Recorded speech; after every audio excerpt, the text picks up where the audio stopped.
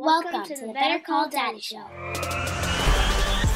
This is Big Daddy. Oh my God, that's hysterical. You're not going to believe this.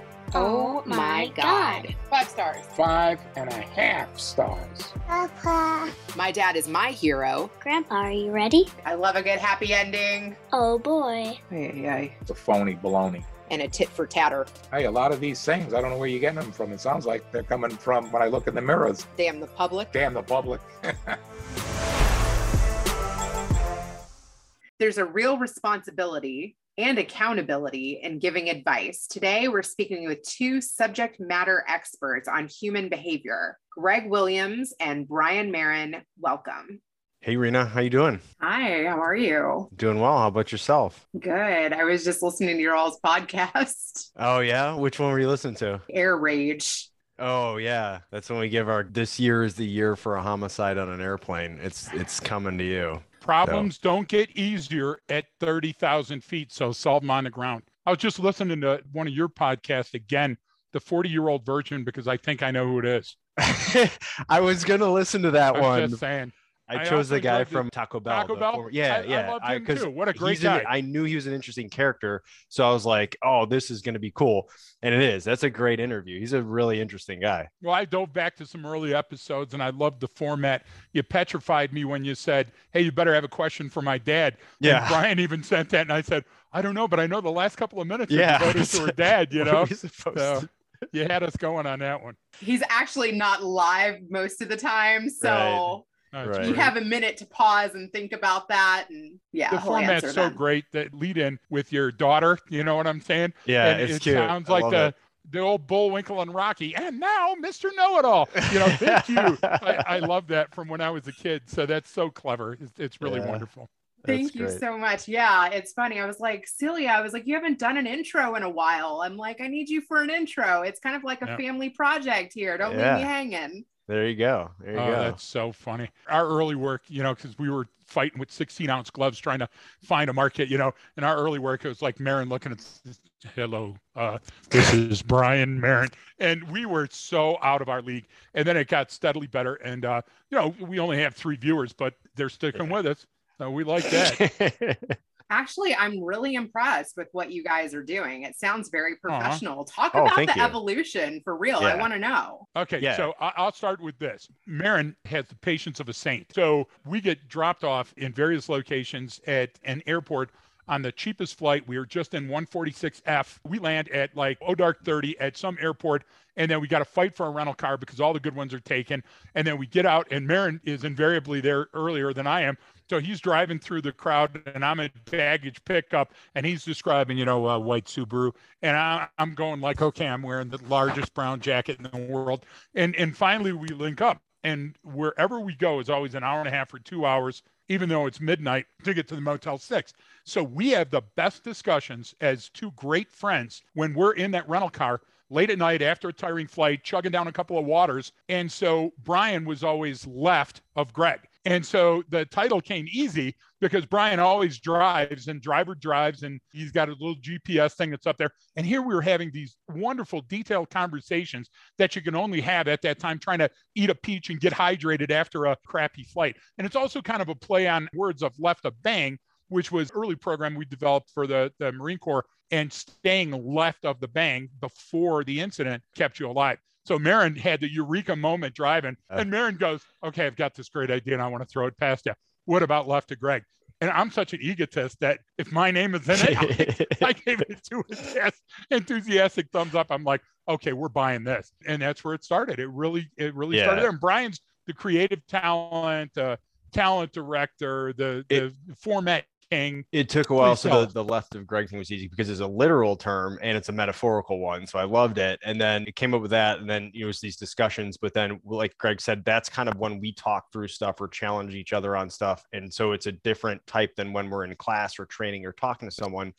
And anything goes in those conversations. They go all over the place, but then we can link it back to something. Yep. So I wanted to capture that. But then, you know, first getting started, when I didn't know what I was doing with this stuff, Greg is used to, you know, he thinks, okay, we're in front of an audience. There's a format I need to teach, you know, and I'm like, Like, no, it's about a conversation. We're supposed to have a conversation. So it took a while for us to find that groove, to figure out the dynamic, even though we had it in person. It's just hard to replicate that. And then we were doing it over Zoom. Finally, once we kind of caught that, like we just dropped in and had a conversation, then it got good. And then then you have these ebbs and flows of how it works. And then we just kind of create this format where it's like, okay, here's what the topic's going to be. Depending on what it is, we'll say, all right, here's my notes on it. Here's my notes on it. Or we'll get on like 10 minutes prior and go, hey, I want to hit this, this, and this. Okay, I want to hit this. And then I never tell Greg everything I'm going to bring up, and he never tells me everything he's going to bring up.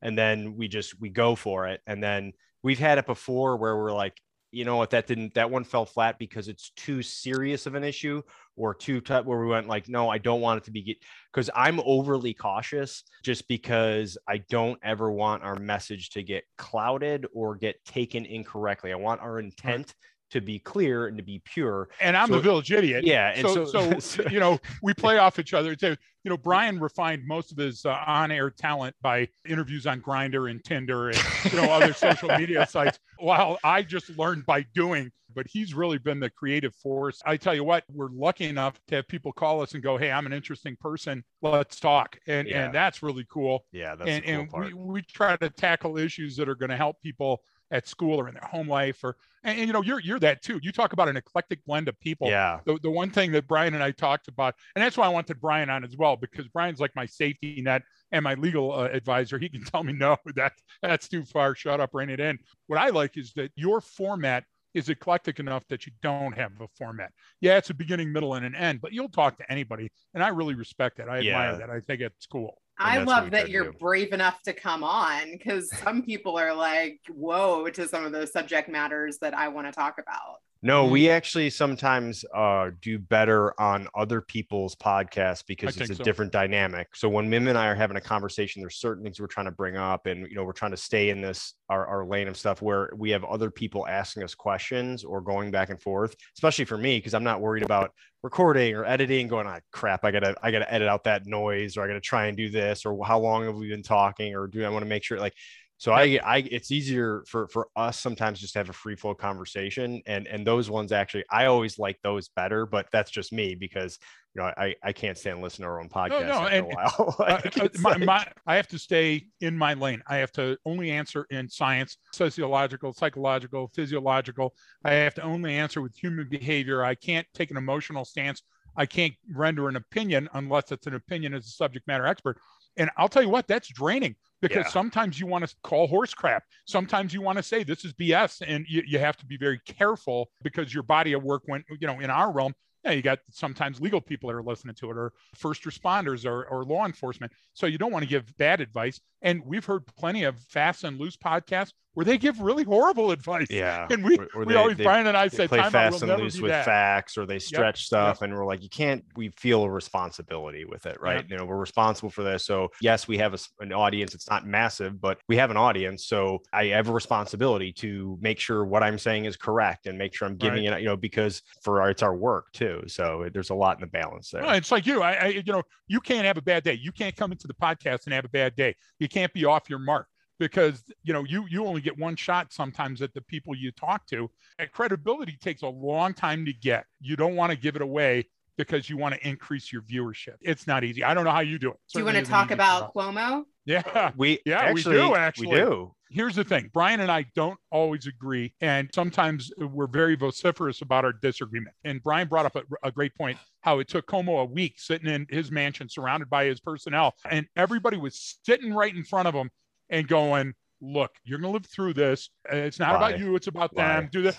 That's all horse crap. Because who do you surround yourself with? You surround yourself with your support system. Okay. Weinstein did it. Geraldo did it before he sent photos of his misshapen body. Weiner did the same thing. What you do is you sit there and you go, is this too far? Did I go too far? Is this okay? What's my guy that's trying to get back into politics, Brian? The one that I always mispronounce his name, Bologovich. So he's like, should I get back into politics? Look, Cuomo was so deep into what he did, and his modus operandi was so transparent to everybody around him that he lost sight that he was doing the wrong thing. And people do that, the Ponzi scheme folks, and people that are like Jared from Subway. He did it too. He's like, okay, so Like, I'm not a vicious sexual predator, and I pay the kids good for the sex that I have with them and the photos I take. So I'm not a bad guy, am I? Because look at all the money I donate.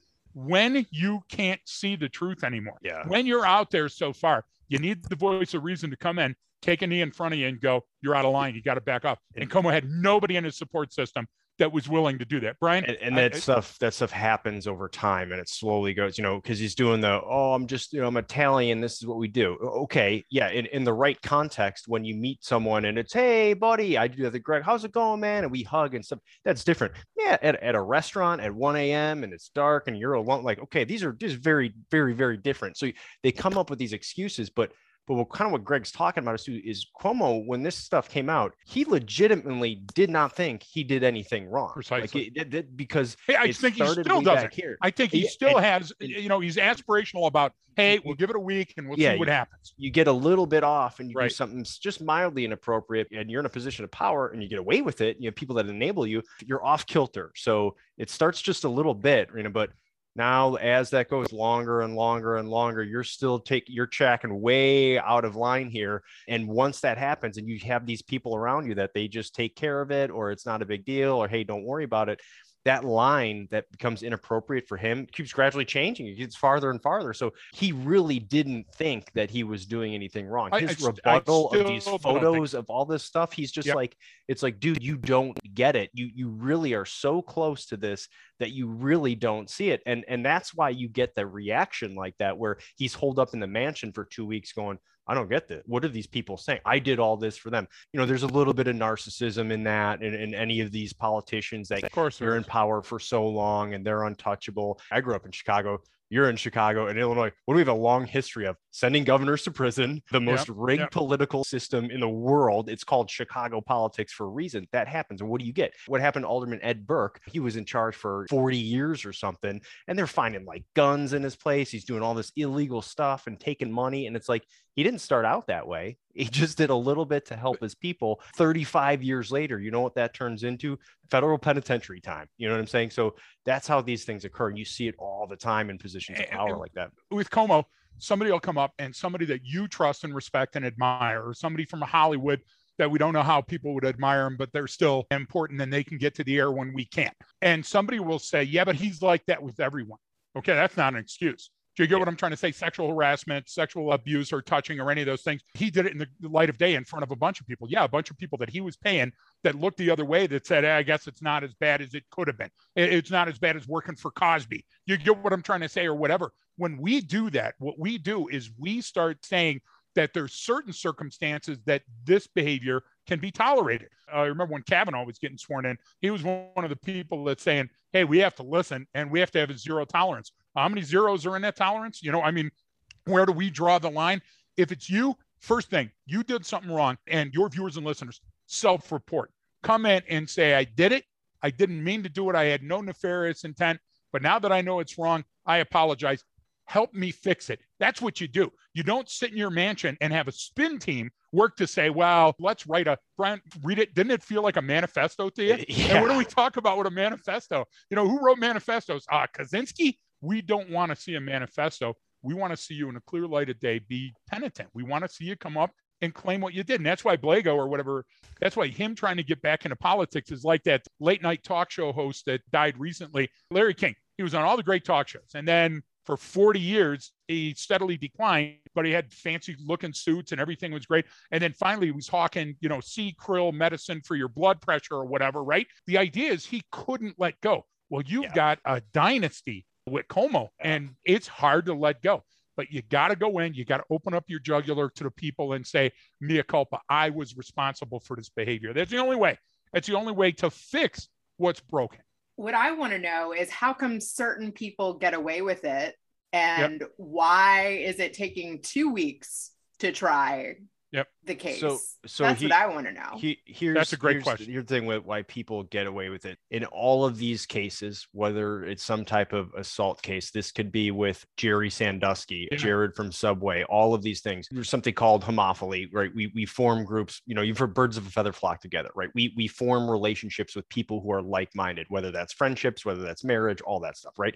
That's sociologically, that's how humans create little cliques, tribes, set, gang, whatever you want to call it. We're all part of one or many, usually in different contexts, right? So we look for that. Well, people like that, predators like that, or people who have some nefarious intent, they do the same thing, but they're looking for people that will allow them to act that way. And that's why, the saying comes from, what you walk past is what you're willing to accept. So when you see a friend do something that you don't like, it's much harder to say, hey, what the heck are you doing, when it's someone you don't like, when when it's someone you already didn't like or someone you don't know and they do something wrong. It's really easy to be like, oh, this guy's a terrible person. When it's your friend, when it's your coworker, when it's someone, relationship's a little different. You're more likely to kind of look the other way or justify their behavior. But whether you're stealing, a pack of gum from the convenience store or you're robbing the bank, it's theft. It's wrong, but it's not to the same degree, right? Well, he just did this. So it's not usually that one person. They have people that enable that behavior. And those people are usually profiting in some way off of this relationship, whether it was Jeffrey Epstein, the woman he had working for him, same thing. She was either profiting financially. Look, I'm living this great life. I got a great job. I got a family. I got mouths to feed. I got to put food on the table for my kids. I'm not going to upset this situation because then I'm going to lose out. It's never just one person. One person can't get away with doing that for all long without the help of others. Now, whether someone knew they were helping or not is a little bit different. And sociologically, we've learned over time, like, for example, get a mental image of a vampire in a Nosferatu movie, and you see a person that only comes out at night and they're in a dank castle with rats and cobwebs and all this other stuff. So therefore you equate any behavior that person would do with a nefarious, ill-lit motel on the side of the highway or a gosh damn rest stop on the way to somewhere. And all of a sudden we think, oh, somebody has to be able to see that. That's not what it is at all. When predators work, predators need access. And sometimes that's money or that's power. Listen, how can this guy be a bad guy and do these things? These people are all adults. Why wouldn't somebody have said something earlier? And listen, I see this guy throwing these wonderful benefits for kids and for this and for that. That's the cover. You understand that's urban masking and social camouflage. I can operate in plain sight and hide right in front of you. And we've had presidents to do it. We've had heads of state that have done it. Yeah. We've had parents that have done it for the youth group. And then when people come out, they go, oh, maybe I did know something. Maybe I did see something. No, because that would expose us as vulnerable. And we never want to be vulnerable. So what do we say? We turn a blind eye sometimes to it. We have a bias against getting involved in certain capers. And when we say, hey, they should have known better, then that's even harder for us to say something. And these are crimes, okay? But the idea is that because there doesn't seem to be a victim in the crime, we're less inclined to look at it as criminal behavior. Sometimes a person's a domestic violence person. Sometimes they're a drunk driver. You know what I'm saying? And you got to play the hand that you're dealt. I think if Cuomo would have come earlier and said, mea culpa, I don't think the damage would have been as hard as it is right now. What are your demons? God, mine eating.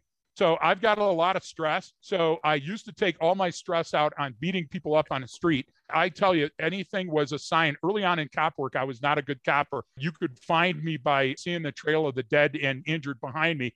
And if somebody got out of line, I was in the racket where it was kill or be killed. It was fighting. I finally had to take a deep introspective look and go, wait a minute, everybody can't be fighting me. This is not what I signed on for. There's got to be a better way. I've got to be able to outthink these people rather than outfight them. So then that started the Marlboro Light menthol phase of my life where I was smoking them. I would just cut the end off of a whole carton and smoke them like a gosh damn harmonica, light them with like the crack torch. Then I said, okay, well, that's killing me. So then I said, okay, what I'm going to do is double my weight by the millennium.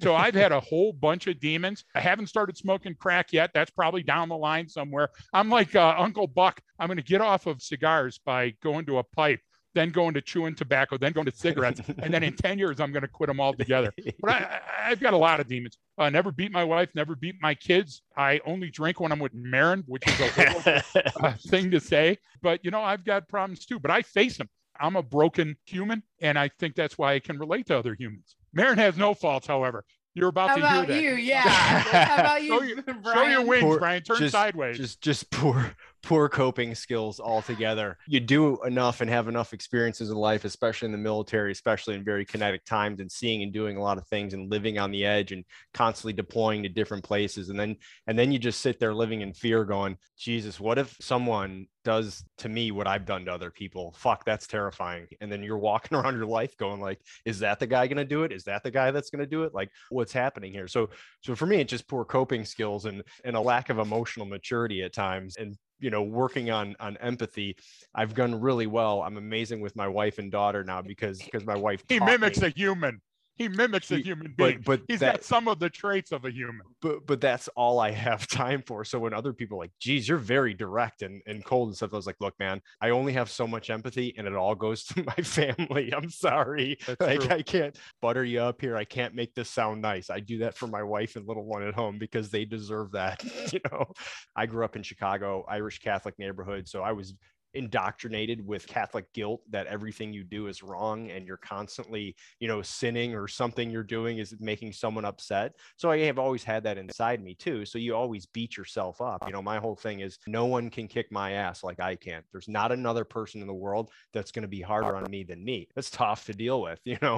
We're all broken human beings and we just get it. So, and meaning I don't use that term in a negative manner. All of us are. Every human being in the face of the earth has faults. You do stupid things. You have crazy thoughts. You say things you don't mean. You do all that. So when it's like when you see this stuff in the news of people just getting teared down, you're just like, God, I feel awful for that. I mean, Jesus, like their life is under a microscope. Yours isn't, It makes you a better hostage negotiator. It makes you better at understanding people and their demons for suicide. We've both devoted, and our team has, to spending the last third of our life trying to fix us by opening and telling everybody everything and trying to get them on the right track of being able to see it. Because the one thing is, when you've had those questions and when you've seen the light and seen how bad things can be, you have a better understanding of how to take a step back and look at baselines and say, this is anomalous behavior and this is what's got to be fixed. It would be hard for me to talk about abuse if I hadn't suffered abuse. You get what I'm trying to say, and seen it firsthand. It gives us an edge. Sadly, we're both subject matter experts in broken humans, but in our line of work, it ends up being perfectly suiting us for the work that we do. Yeah. Makes us, I would say, uniquely qualified, as you said. Yeah, right? That's a perfect way of saying it. Can you talk about any of the abuse that you've seen? When you work as a copper, you're constantly going in behind the velvet rope to people at their worst and seeing their house or their car or their kids or their dog at its worst. And sometimes the damage that other people can do to their loved ones is worse than anything that you've ever seen in a Stephen King novel or on a film. In the military, sometimes you're assigned to a place where there's so much death, and minutes earlier you were in a firefight and now somebody tells you that the person that you had deployed with is dead because of an IED, and you don't even get to see that because now you have to move on to something else. Yeah. That takes its toll. I applaud people that come in and can talk about it without getting choked up, or, that write some kind of stunning novel about it or turn it into a movie. But, you see some of that and you get full. Our goal is to help people empty some of that cup, because if you go in with your cup full all the time, sooner or later, you're going to degrade. You're going to open up and not be able to put all that stuff back together again. It's just like this moral argument you're having internally, like, you are a terrible person and I have to work with you. Like, that stuff just weighs on you. There's been examples where guys couldn't take it and they're now in jail because they killed someone. They executed a whatever Afghan commander because he was doing stuff to young boys that person couldn't tolerate, and they killed him. I don't blame that person. He hit his threshold and said, I can't stand this anymore. I can't do this. So you get into these gray areas that are very, very difficult to operate in. And if you don't have that strong sense of purpose and intestinal fortitude and a moral compass, you could get lost in there. And people do all the time. And then they come out the other end like, whoa, how the hell did I end up there? I didn't even know how I made it there. And so it's tough. I try never to judge people, and just look at what they did and their actions and their behavior for what it is. And that's it. One of the things that Brian and I work hard on is suicide prevention, because veterans are committing suicide at a high rate. And many times there's a stigma associated with just talking about that. So It's hard for us. It's kind of a crappy question to ask anybody on a podcast. but it's wonderful. And we welcome that because it's like, listen, those are hard things to deal with. There was a long time after a specific incident that I was involved with that every single time that I was driving in a car, I was convinced that the person was still behind me. And you talk about getting out of a car. I don't need to watch Bigfoot or a UFO or get scared at a horror movie. All I got to do is go into my own brain. And those are no fun places to be. So we try to create dialogue because sometimes talking it out is better than acting it out. What do you think of pulling out of Afghanistan? Wow. The war in Afghanistan was a complete and total disaster for a number of reasons. There was never a strategic objective. It's a definition of what's called mission creep. The war in Afghanistan was technically over January of 2002. I'll give you till 2011 or 10 when we had to kill bin Laden. That had to happen. So we used that, but there's no national strategy. There was no plan there. And everyone just kept going and going and going. And then you had mission creep after mission creep. And it was just one after thing. That Band-Aid had to get ripped off. And what everyone did before that, Obama just kicked the can down the road, said, I'm not even going to make a decision. I'm going to do nothing, which is a strategy, not a good one. Trump, same thing. I think he tried to. He walked into those generals and said, what the hell are we doing in Afghanistan? And then got talked back from that. And it's another just failure of epic proportions of blood and treasure on our hands. And, my friends are dead and we struggled for all this. And what happened? I mean, what did we really get out of it? So it's really, really tough. And people have different opinions on it. I respect everyone who thinks, hey, no, we need to continue the fight, or no, we need to get out. Dude, I get it. Like everyone has that, you want to see something to the end. And we didn't get that. Like who won here? China won, Russia won, Iran won. They all got more influence and power out of this stuff than any of us. And we paid that bill. The American people paid for it in their tax money, and those of us who served and went there paid for it in blood, sweat, tears. And our friends paid the ultimate sacrifice when they sacrificed their lives. Now, their sacrifice wasn't for nothing. They did something great. They put their mark on the world, and you get to do something that people are going to read about in history books. But how are we honoring them for that? What do they get? What do their families get to do now? I mean, it's tough. It's really emotional. So that's my feeling on it in general. I just, it should have happened earlier, or if not pull out, the strategy to actually make something happen should have been enacted a long time ago, and it never was. It just never was. The Afghan people are loving, creative, wonderful people. They're just like your neighbors. There's agricultural people. There's people that like to bowl. There's people that like to dance and sing. And then the Taliban comes into the zoo and cuts the noses off of the lions and the bears because they don't have a Taliban beard, and they laugh. I was never in Afghanistan in a sports arena that wasn't used for homicide. I'd never seen a pull-up bar that wasn't used to hang or behead somebody. Yet the Afghan people endured, and they were loving and brave and smart. You're not dealing with the average Afghan. You're dealing with people that are coming in looking for a fight, and they're going to find the war, whether it's in Syria or in Yemen, and they're going to continue to fight. So what I feel sorry for is those wonderful people that feel that we betrayed them by leaving. Anybody stateside that doesn't understand why we're leaving and left the blood of their friends and their dog tags somewhere in a field in Afghanistan. The human capital, when you get right down to it, they paid as well with their lives. Interpreters, our translators, the people of the villages, the little kids, the med caps that we did, and the shiny, happy faces of the children. And it's going to be some dark clouds for a long time before somebody fixes that. Have you had disgruntled veterans reach out to you guys? Oh, yeah. Not just about the withdrawal from Afghanistan. Sometimes we're doing a thing here in Gunnison, Colorado in September for veterans. We're very involved with different veterans organizations. And one of the things we're trying to do is get veterans to sign up for benefits that they're owed that they don't feel that they should go and get. They don't feel that they should get the medical benefits or sign up for free programs because somebody's hurt worse than I am and I don't need it. And we're a country that is eager to send our youngest and our brightest to war, but not always to take care of them when they come back. So I've never talked to a veteran that said, I was afraid or I didn't want to go or I disagreed with this. I think that everybody that I talked to said, hey, we came back and it was dead silence on the net. Or we came back and people looked at us like we had done something. And that starts with Vietnam. And Brian, I told you, we just had that recent caper with a Vietnam vet that just unloaded on me. I said, thanks for your service. And he just went off. And thank me for my service. This is what happened. So what happens is you feel disenfranchised because you left everything on the battle space. And then you came back and there's some people that have never given that were willing to make fun of you or belittle you or not understand you, or not just thank you, not just, one of the things that gets to me, and I've never shared this with anybody but Brian and Shelley, I'll say thanks for your service to anybody that was a serviceman. And I've never had somebody turn around and go, have you served? And I have, and I don't get the thanks for my service because I don't wear the trappings. I don't go out of the house with all the stuff, but it's still okay to thank veterans. When did that become not a thing? Thanks for your service. Yeah, There you go. I appreciate that. Too little, too late, damn it. So, no, but you get what I'm trying to say.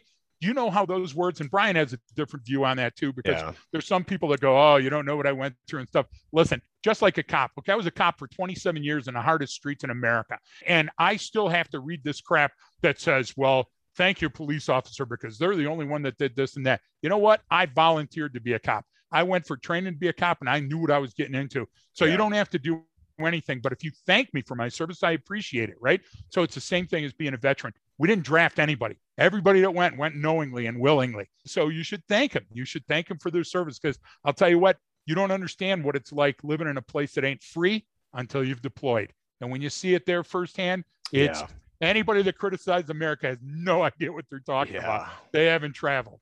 That's part of what guys and girls get upset about, is they come back and like, do you know how good we have it here? And there's always room for improvement. I'm not want to say no one here is perfect, but we're orders of magnitude ahead of other countries, even ones that would seem similar in terms of what we're allowed to say and do and everything in this country. And you really get a taste for that when you see how bad it can get. You really, really do respect and appreciate it. So when you come back and everyone wants to say, oh, well, we got to tear the system down and this is and the whole thing is rigged and everything. It's like, whoa, I've seen rigged stuff before. I know exactly what it looks like. And again, there's always room for improvement. We just, a poor person here in the United States, that's very different than a poor person in some of the places we've been to. As our CEO, Shelley, always says, celebrate the small wins and take into consideration, put things into perspective on, okay, yeah, we need to improve here, but where are we really at? What are we comparing ourselves to? Because if we're comparing ourselves to ourselves like 2 years ago, well, okay. But I love the fact that we can have these open discourse and dissent and people yelling and screaming in the streets. I love that stuff, because I'm like, I hate that you're tearing down my city that I love so much, but I also know what it's like when you can't do that. So that's always that balance between freedom and liberty and security and safety and what we're doing. That's constantly in flux, and that's the beauty of where we're at. Rena, you're a female and a Jew, and you're doing a podcast. How would you be faring right now if you were in China or Afghanistan? You get what I'm trying to say? Or Afghanistan now. So the idea that each one of those things that you take pride in, that delineate you perhaps from somebody else in our country, you think of that as a strength, and your father's so proud of you and your daughter is so proud of you, and you have all of these great things, but you would have to watch where you lived. You would have to have an assumed name and dress differently in other places. So we've got a really good, and we've got to stop knocking ourselves down. We've got to stop giving ribbons for 15th place. We got to get it back to where it's okay to say, we love our country and that we want to stand for a national anthem. We've got to get back to those things. And I know those seem like little things, but it's the little things that go out of a marriage that make it unlivable. There's the little things that go out of your quality of life that make you commit suicide. And if sometimes we just take a minute and look and fix some of the things that we can, the things that are in our span of control, will improve our life. So looking other places and saying, oh, they have it so much better. Now take a look around you and do something to listen. We support wherever we go when we're training, because we're open to anybody that wants us. And you know what? If you got a lot of money, we're going to charge you a lot. And if you don't have any money, we're going to still show up and, we'll do it for free this time. The idea is if we all do that and we start in our community, the world is going to take on this better place. And somebody's going to say, oh, that's a, rosy, rose-colored glass or whatever they call it. No, it's not. You can improve your life just by thinking and acting better and being more resilient and sharing those stories with your family. I'd like to ask your dad a question. I bet your dad grew up talking about issues around the kitchen table. Okay. When do we do that anymore? Is there an app for that?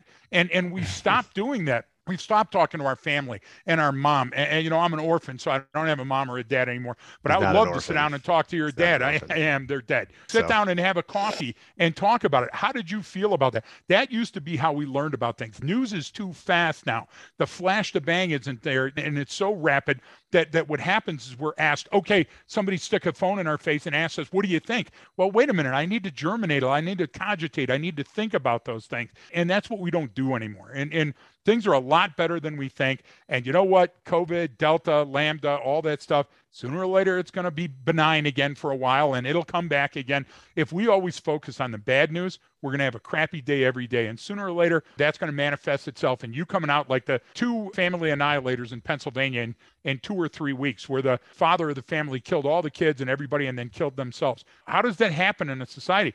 That happens when you look around and lose empathy. You know, that stress fracture nobody fills in, and nobody walks up and catches you doing something right and says, I value you and I love you, and we can be better. If we hold hands and get through this, that's still okay to do. Can you think of a time that you did that? I do it every day. I know that sounds stupid, but I am the big dancing bear. I am the village idiot. I will go into a room and change everybody's opinion in that room in an hour by being self-deprecating and making fun of myself and being the dumb tubalard that everybody can laugh at for a minute. And then I'll sit down and I'll teach them something. My daughter just got her PhD on Monday. Okay, my son is a respected member of the community, and he works harder than anybody I know. He can't have a business card because he does so many things. He has to have a deck of them, right? I'm so proud of my kids, but I still sit there and go, yeah, but where did they learn that? That was from me. You know, so I still have that dichotomous relationship and all that guilt going. So I'll share that, and I'll get somebody laughing by telling them the stupid thing that I did today. And I take hundreds of photos every day of me making mistakes in my environment, and I share it when we go to teach or when we do a seminar or when we speak. You know, you got to do that. You got to say, I'm broken too. That's even some of our programs. It's not about look at all the stuff we've done. It's these are all the mistakes we made. Here's our scars. So let's learn from that. Let's learn from this.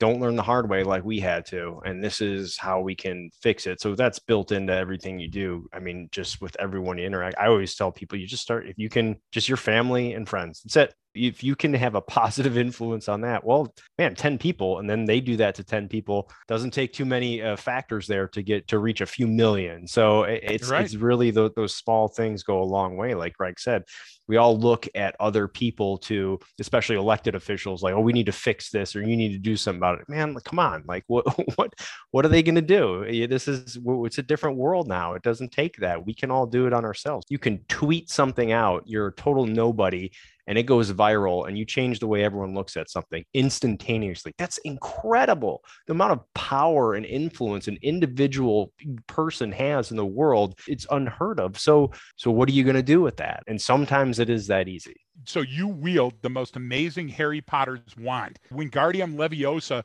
your way into hate and death and fear all the time and make fun of people, or you can put somebody up and you can say, listen, that's great. I love that. I sent Brian and our friend Sean a picture of a rose that's blooming in our backyard today. We were having a stressful day. We had a lot of business calls, and that to me was my emotional release. I didn't even say a word. I would tell you that there's probably on the block that you live a bunch of empty Amazon boxes because a bunch of people are getting stuff delivered. Take one of them and fill it with stuff that you don't need anymore and give it to the local school or give it to the local shelter or give it to somebody.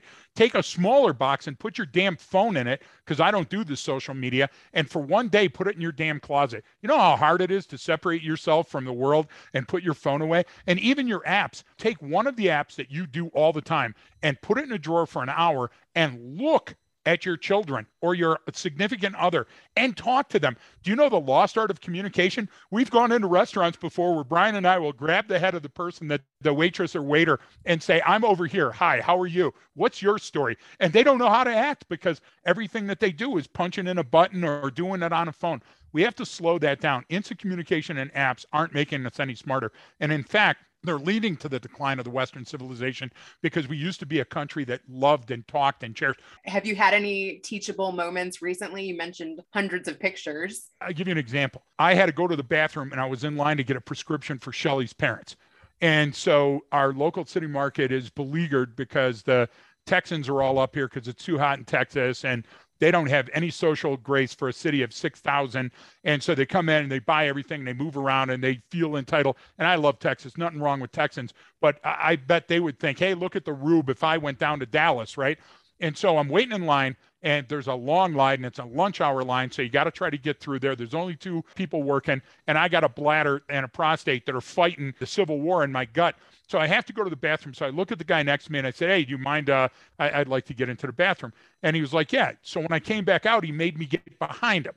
Now, this to me is unacceptable. So I had to explain to him the matter of physics about being in line. And that got us on talking because I like to talk. You may have noticed that. And what happened is his daughter-in-law was up at a place called Arrowhead, and she had a kidney stone. And when she tried to pass it, they thought it was appendicitis. And this guy had been up all night, and all these horrible things had befallen him. And he's the grandfather, and this is the daughter-in-law. And this is the 2nd year in a row that they've taken him to this wonderful vacation in Colorado that they spent in the emergency room. And now Highway's 50 closed, and he had to take her to the hospital in Montrose, which is an hour and a half away. By the end of the conversation, I was in tears, and I had moved him all the way up to the front of the line past everybody that was listening to our story and dropped him off in front, and everybody clapped and allowed this guy to go first. Now, I felt like a bad guy because my first instinct was to shove him with my belly and push him into the underarm deodorants because I was pissed that he wouldn't let me in front. But I ended up turning it around and doing a good thing. And I think sometimes if we shut up and listen a little more than we talk, we'll find out that the people around us have amazing stories and we can make their lives a little bit better too. I bet he felt better when he left, that he got out of there more quickly and was able to be with his daughter-in-law.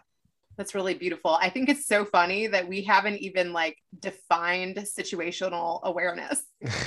Yeah, exactly. You know why? Because at the end of the day, your resume means shit. Can we say that right up front? I don't know if we can say that, but the idea is either you're a good person or you're a bad person. There is no gray area. And either you set out every day to make a difference in the world and make people better and improve their situation, or you don't. And if you're constantly looking down and in and worrying about your own, you might make it to the finish line, but what kind of race have you run? So I'd rather go the opposite way. We don't care about a person's religion. We don't care about the color of a person's skin. We don't give a damn if the person's got a lot of money or no money. We treat everybody the same. And what we do is work to make them smarter, faster, and harder to kill by improving their awareness around them. But more than that, by teaching them the signs. What does a fracture look like in another human? What does it look like when that human's having a bad day? And now you're walking around and you're spilling your full cup on them and adding to their misery. And we show people how to back off of that, whether they're firemen or cops or HR or a school teacher. We show them how to do that. And it's not as hard as you would think. We teach everything from, the high-speed tier 1 operator dudes to, law enforcement to this. And so there's different levels of what people need to know about human behavior given their job and what their role is. But most people don't ever need to get to that level. What we can do is still give them a better perspective so they go, oh, I see. Some things aren't always what they seem. I bring a lot to the table, and sometimes I jam a square peg into a round hole thinking something. We've just been talking about examples of that this entire time of man, I really wanted to throw this guy through the window. And yeah, you know what? Maybe I'm the problem. Or is my girl, perfect example, my girl, Taylor Swift. So some people know this about me. I'm a huge Taylor Swift fan. This is a hill I'm willing to die on, so don't even argue with me. She's an incredible songwriter and singer. That you've always been a huge fan of her. But here's the thing. I'll give you, because we teach what we call human behavior pattern recognition and analysis. Here's Taylor Swift's pattern of behavior. Gets in a high profile relationship. There's a big breakup, writes a song about it, makes a ton of money, does a tour, everything. Gets in a high profile relationship. There's a breakup, writes a song about it, makes a lot of money. Gets in some other argument with some other female singer or something, writes a song about it, makes a ton of money. Okay. So you see the pattern of behavior here. Point is, Taylor Swift's probably never going to write a song called Maybe I'm the Problem. Right. So the idea is I have to be able to sit there and go, you know what, maybe I'm the one causing this situation, or maybe I'm the one drawing an unreasonable conclusion. So having that just kind of perspective and mindset, because, people always say, oh, you got to walk a mile in someone's shoes. You got to take their perspective. Well, we train people how to do that. That's a skill you have to learn. It's very, very difficult. All human beings are incredibly egocentric. That's how we survive. It comes down to our survival. We stick to the very basics of how your brain is wired and how it's survived. I don't care about your ideology or some new theory that someone came up with that's going to be junk or forgotten about in 5 or 10 years because everyone's going to realize it's horrible. Stick to what based on how we're wired. And it's one, I care about myself first and my survival, then my immediate family and the survival of the species as a whole. We have that wired in us for survival, not just for me, but for everyone. But it's me first. So guess guess what comes first in all these situations is it's me. If you can just learn to manage that and realize that, that alone sometimes gets you to kind of, that increases your situational awareness. You're now more present in the moment saying, well, let me hear this out a little bit. Let me not jump to an unreasonable conclusion. Let me have a little bit of empathy. Let me take a breath right here so I can actually think better. And I'm not in this survival mode where my brain thinks I have to, kill this person because they got my food order wrong. You know what I'm saying? At a very basic level, that is what we're talking about, that all these stories are that. This is what situation awareness is how do I leave my house and be more aware of my surroundings? Well, I got to be present in that moment. You can come to these conclusions that allows you to read a situation better and know now you can compare what's not normal, right? So now when you see something, you go, wait a minute, I've never seen this before. There needs to be an explanation for that. And there has to be an explanation for all behavior. People don't just spontaneously do things for no reason, unless there's drugs involved or some mental health reason or something like that. Normal, in the clinical sense of normal, everyone repeats patterns and we do the same thing over and over again. Once you find the fastest way to work, you get up at the same exact time, you take the same exact route every single day because it works. You get a hit of dopamine and you repeat that behavior. This is years and years of ordering a number 6 supersize into a clown's mouth and choosing to repeat the behavior because your brain wants the lowest caloric expenditure that it can get in a day. And you go through the same thing. You read the same paper. You get it at the same shop. You grab your coffee at the same vendor.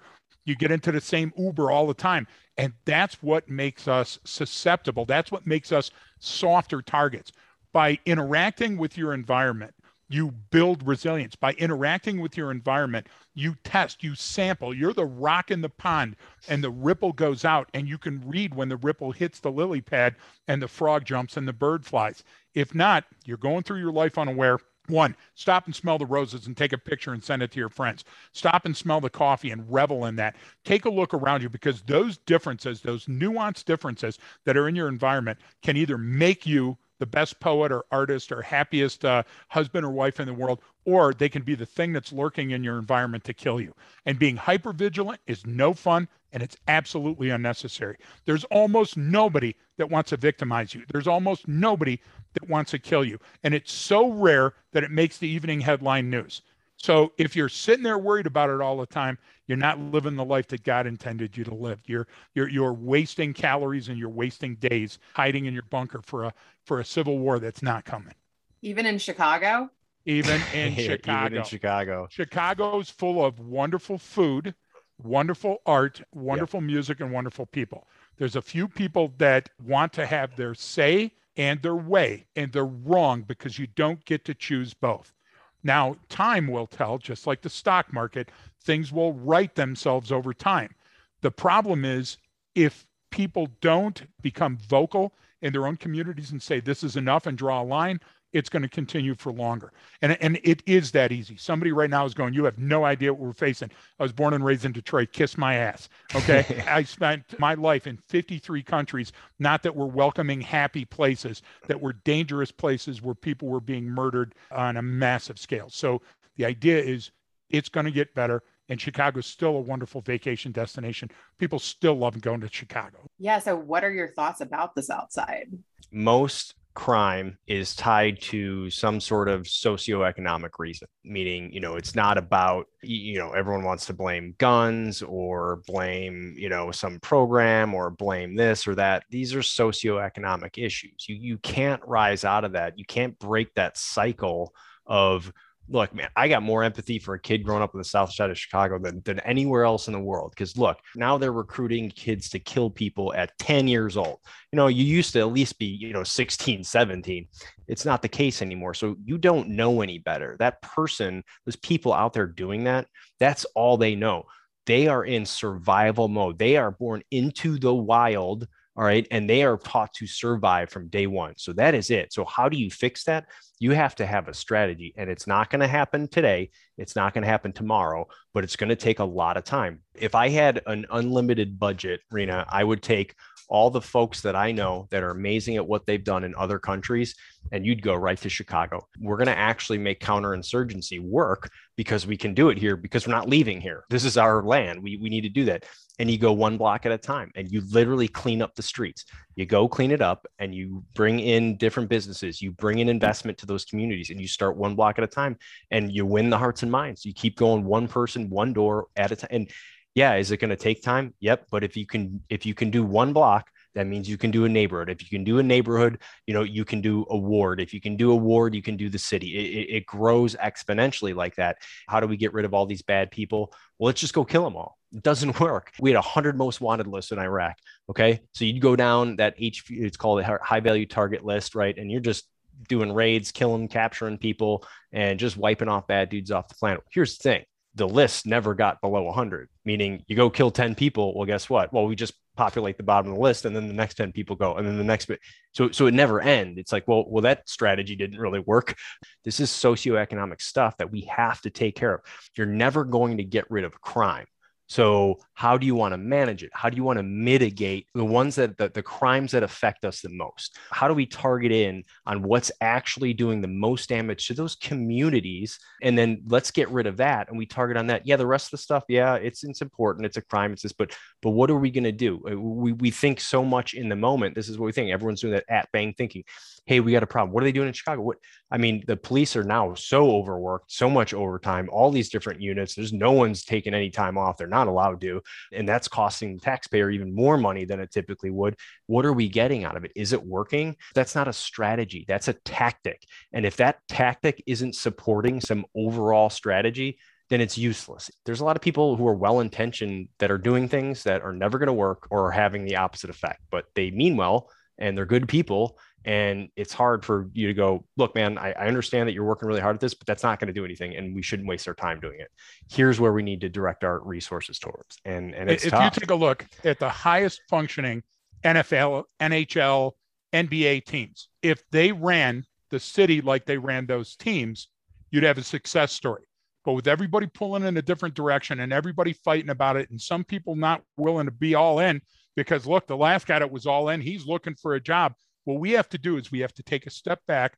We have to let calm heads prevail, and we have to come up with a long-term strategy, because if you went to a doctor that was only fixing your symptoms, that's like chasing a shot group on the range. You fire a bullet and you go, oh, it was a little high.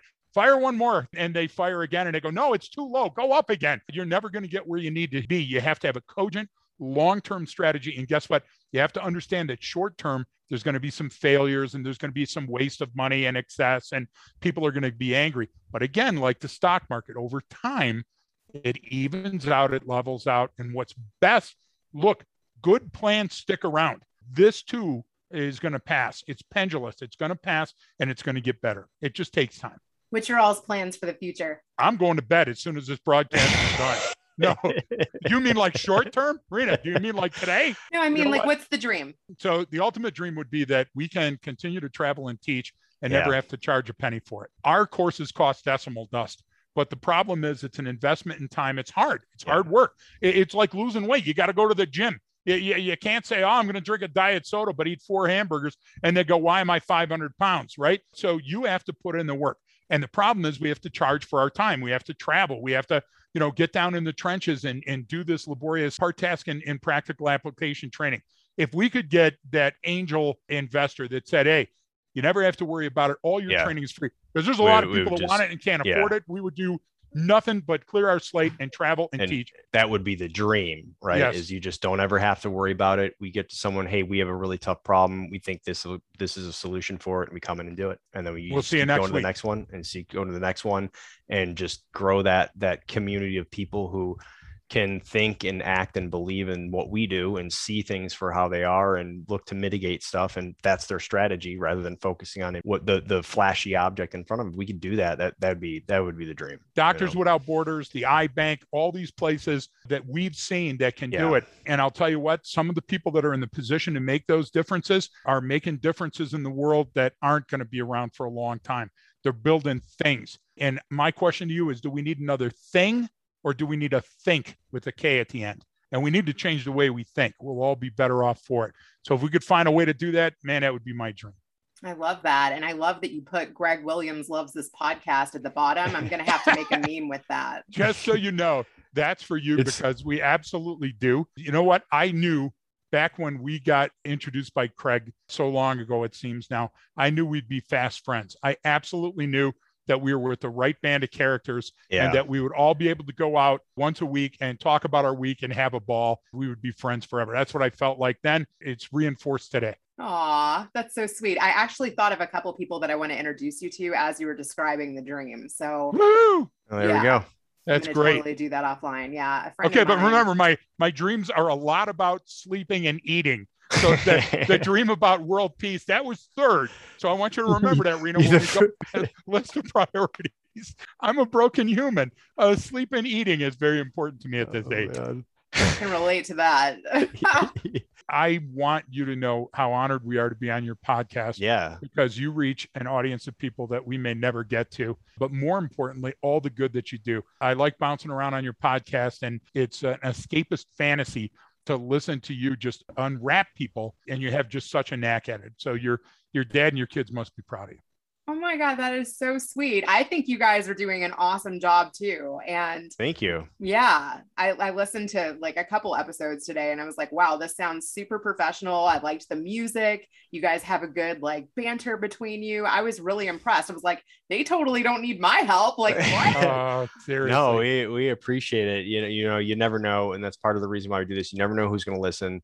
We get some of the most amazing emails and feedback either from podcast episodes or from training courses where people are like, hey, look, I was in a really bad place and I heard this and it changed my view. Or when we're doing the stuff that's more kind of combat focused or life or death stuff, we get phone calls, emails, and people like, you're not going to believe this, but I saw something in real time and it brought me right back to your class, and we stopped. We were right there what we were doing, and we set in and we realized we were about to walk into an ambush, and we didn't because we went through that training. What's better than saving a life today? I'm getting literally like choked up just thinking about it, because you're just like, holy crap, we just saved someone's life. Like, I mean, that's incredible. What's so better? Like, you get that. We've got the best job in the world.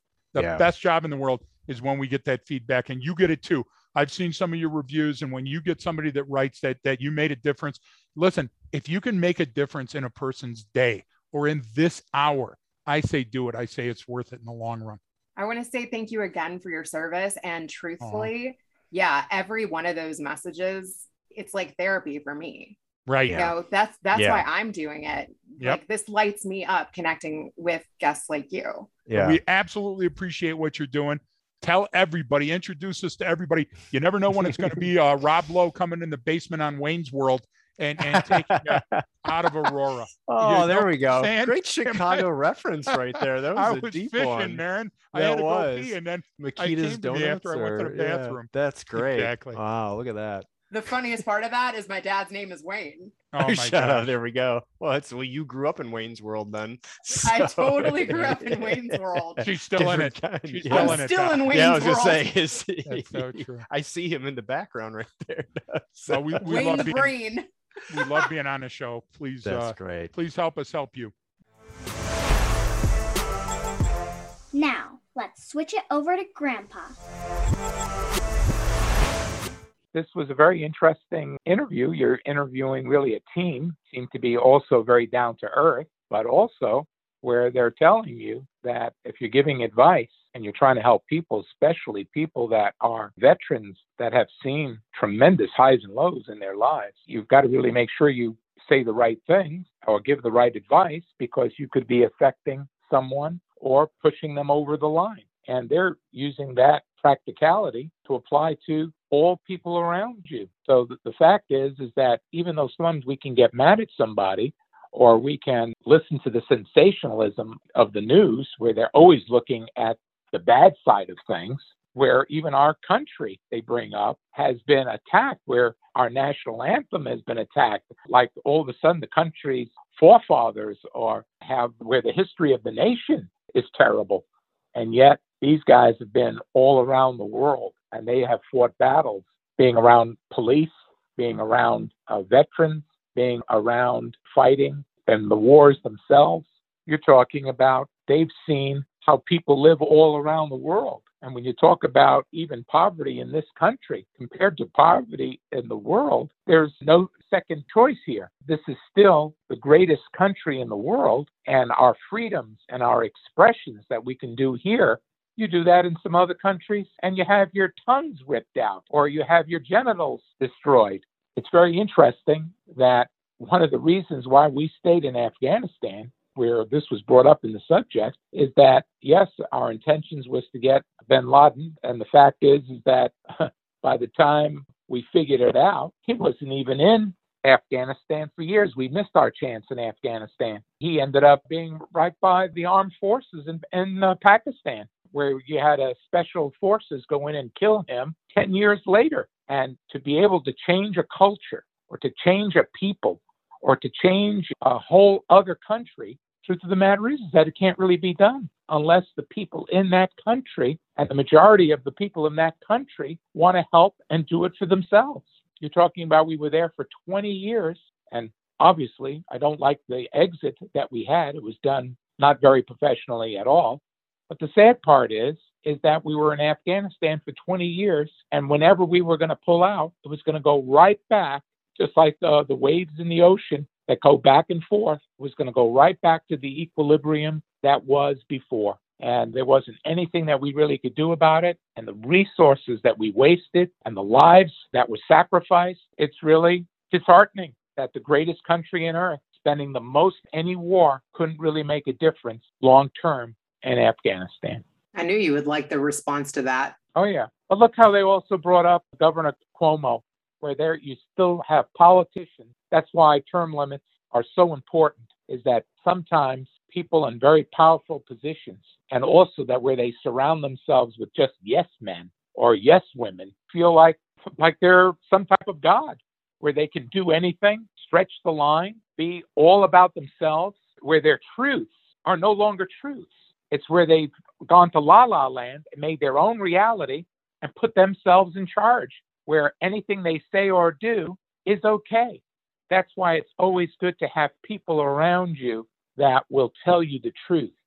But the way he put up denying everything and not taking accountability, which is what most people do, the irony is that even a person in a powerful position does the same thing, putting his tail between his legs and deny, and not accept what reality really is. And a lot of people, again, only are thinking of their own self-interest, and they don't really think of other people or other people's feelings. And that's why they're in that position in the first place. How many people do not really take into account the feelings of others? They only think about what they're going to gain out of it first. And that's really pretty sad, because that type of fundamentals means that humanity is still at a very low level if that's the way we think. Thanks for listening to the Better Call Daddy Show. Now you can subscribe on Apple Podcasts, Google Play, Spotify, iHeartRadio, and TuneIn. If you've enjoyed this episode of the Better Call Daddy Show, please feel free to review it at ratethispodcast.com/BetterCallDaddy. Add Better Call Daddy Podcast on IG, at Rena Friedman Watts on LinkedIn.com.